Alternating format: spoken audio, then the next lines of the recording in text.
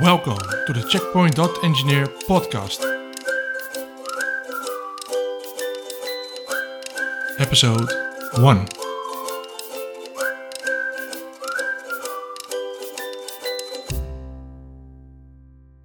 Hello and welcome to the Checkpoint.Engineer podcast. My name is Rick Hoppe and I'm hosting the Checkpoint.Engineer website. On my website I post articles about Checkpoint and I've published scripts like S7pack and VSX export. You might know them already. If not, go check them out. The reason for creating those scripts is to make things easier for myself and also for you. It feels good when a script is well received by the Checkpoint community and checkmates in particular. I'm a security engineer from the Netherlands and I work for a global organization which is the number one in Europe and a global leader in cybersecurity. Nevertheless, I would like to make clear that this is a personal podcast.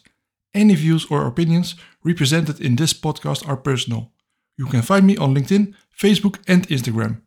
Just go to my website checkpoint.engineer and find the follow me buttons there. So why this podcast?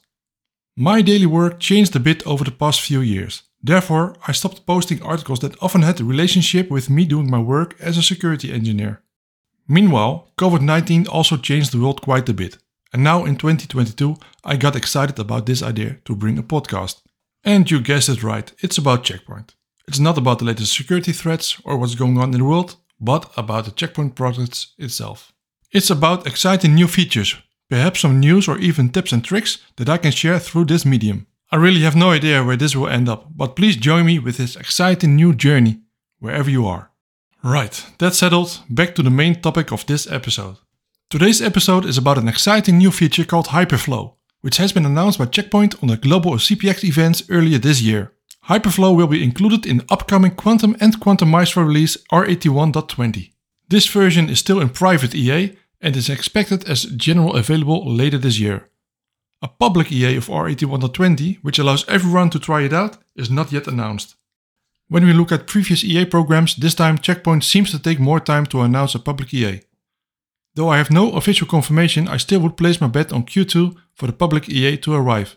But who knows, perhaps there won't be a public EA at all. Most important thing the customers care about is that we end up with a stable GA version on our devices, right? So what exactly is HyperFlow? Well, it's all about a new way to process elephant flows. But what are elephant flows? You need to know that Checkpoint also calls them heavy connections, and it is described in SK 164215, and you need to sign in to be able to read it. Elephant flows are a huge amount of network traffic through a few or even just a single connection. An example of an elephant flow can be a backup of a large file or something like a VM migration.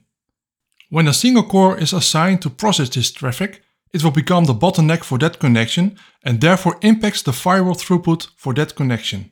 HyperFlow is designed to automatically balance available resources, which will result in better throughput and better performance.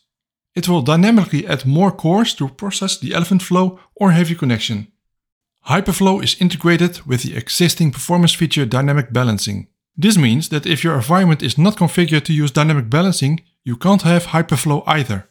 If you are using manual affinities for firewall instances, you can't enable dynamic balancing as it requires default affinities, which can be reset by the way. This applies to both VSX and non-VSX. Have a look in the performance tuning guide of your version if you want to reset to the default settings in order to use dynamic balancing and HyperFlow as soon as it is available. I already seen discussion that some of us who are using VSX still won't enable dynamic balancing.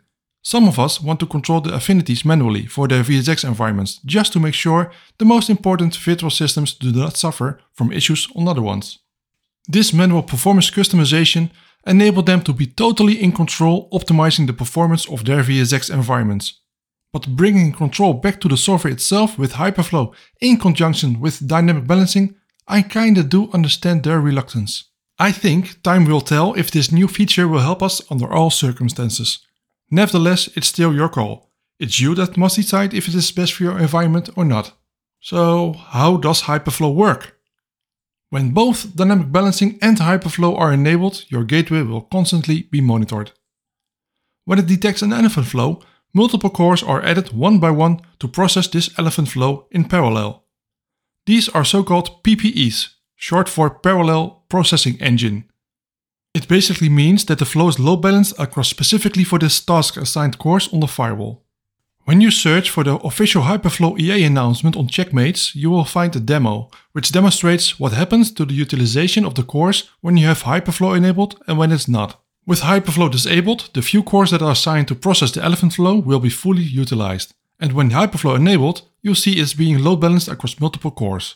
When enabled, it will also result in a higher transfer rate, so the elephant flow is processed quicker without affecting other flows that were also processed by the same cores. It's worth mentioning here that HyperFlow is designed to resolve this elephant flow bottleneck without compromising security. Traffic needs to go through SecureXL medium path, as traffic needs to be inspected by, for instance, IPS or other NGTP blades like antivirus or anti-bot. So traffic that has no deep inspection or is manually forced into accelerated path, which is SecureXL quickest path, HyperFlow won't do anything with it. Just so you know. And what are the requirements? You need R81.20 on a single gateway, on a cluster, VSX or Maestro.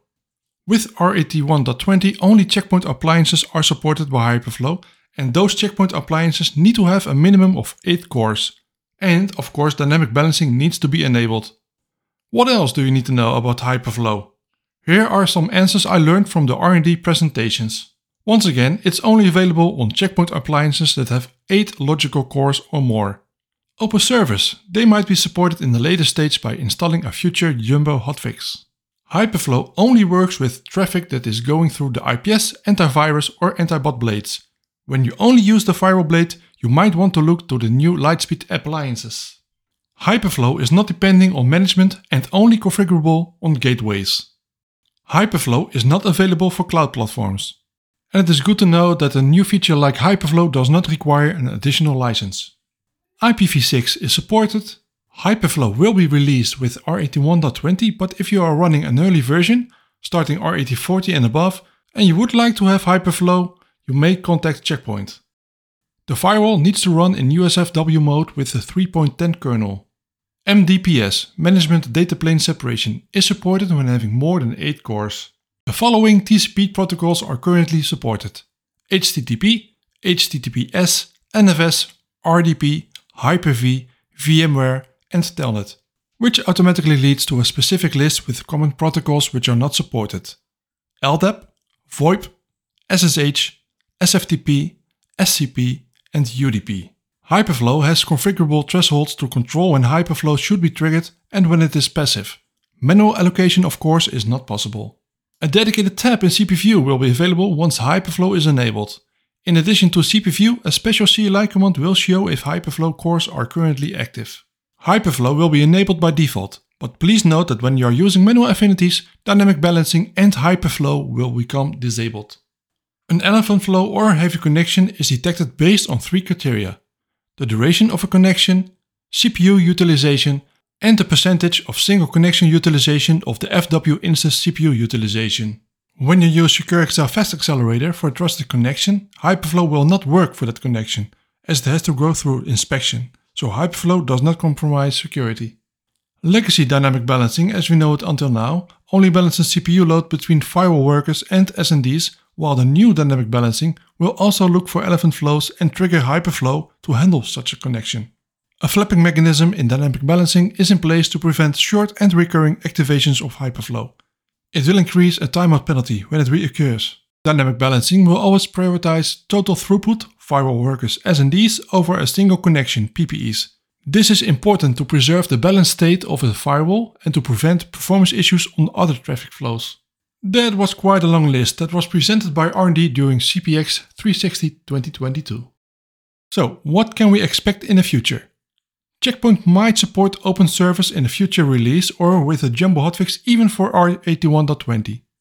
Checkpoint might add support for other known protocols later too.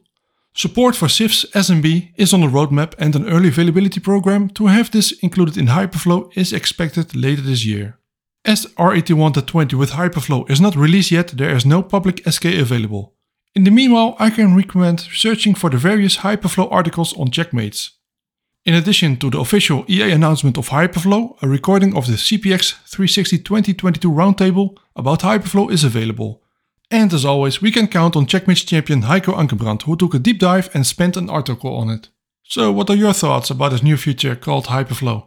I would like to know.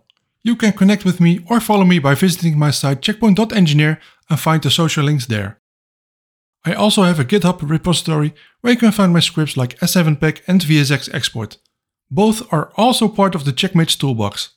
I would love it when you subscribe to my podcast on your favorite platform like Apple Podcasts, Spotify or Google. If you don't have any one of them, you can also listen to my podcast through my website checkpoint.engineer. Until next time, stay safe and secure. Thank you for listening. Bye.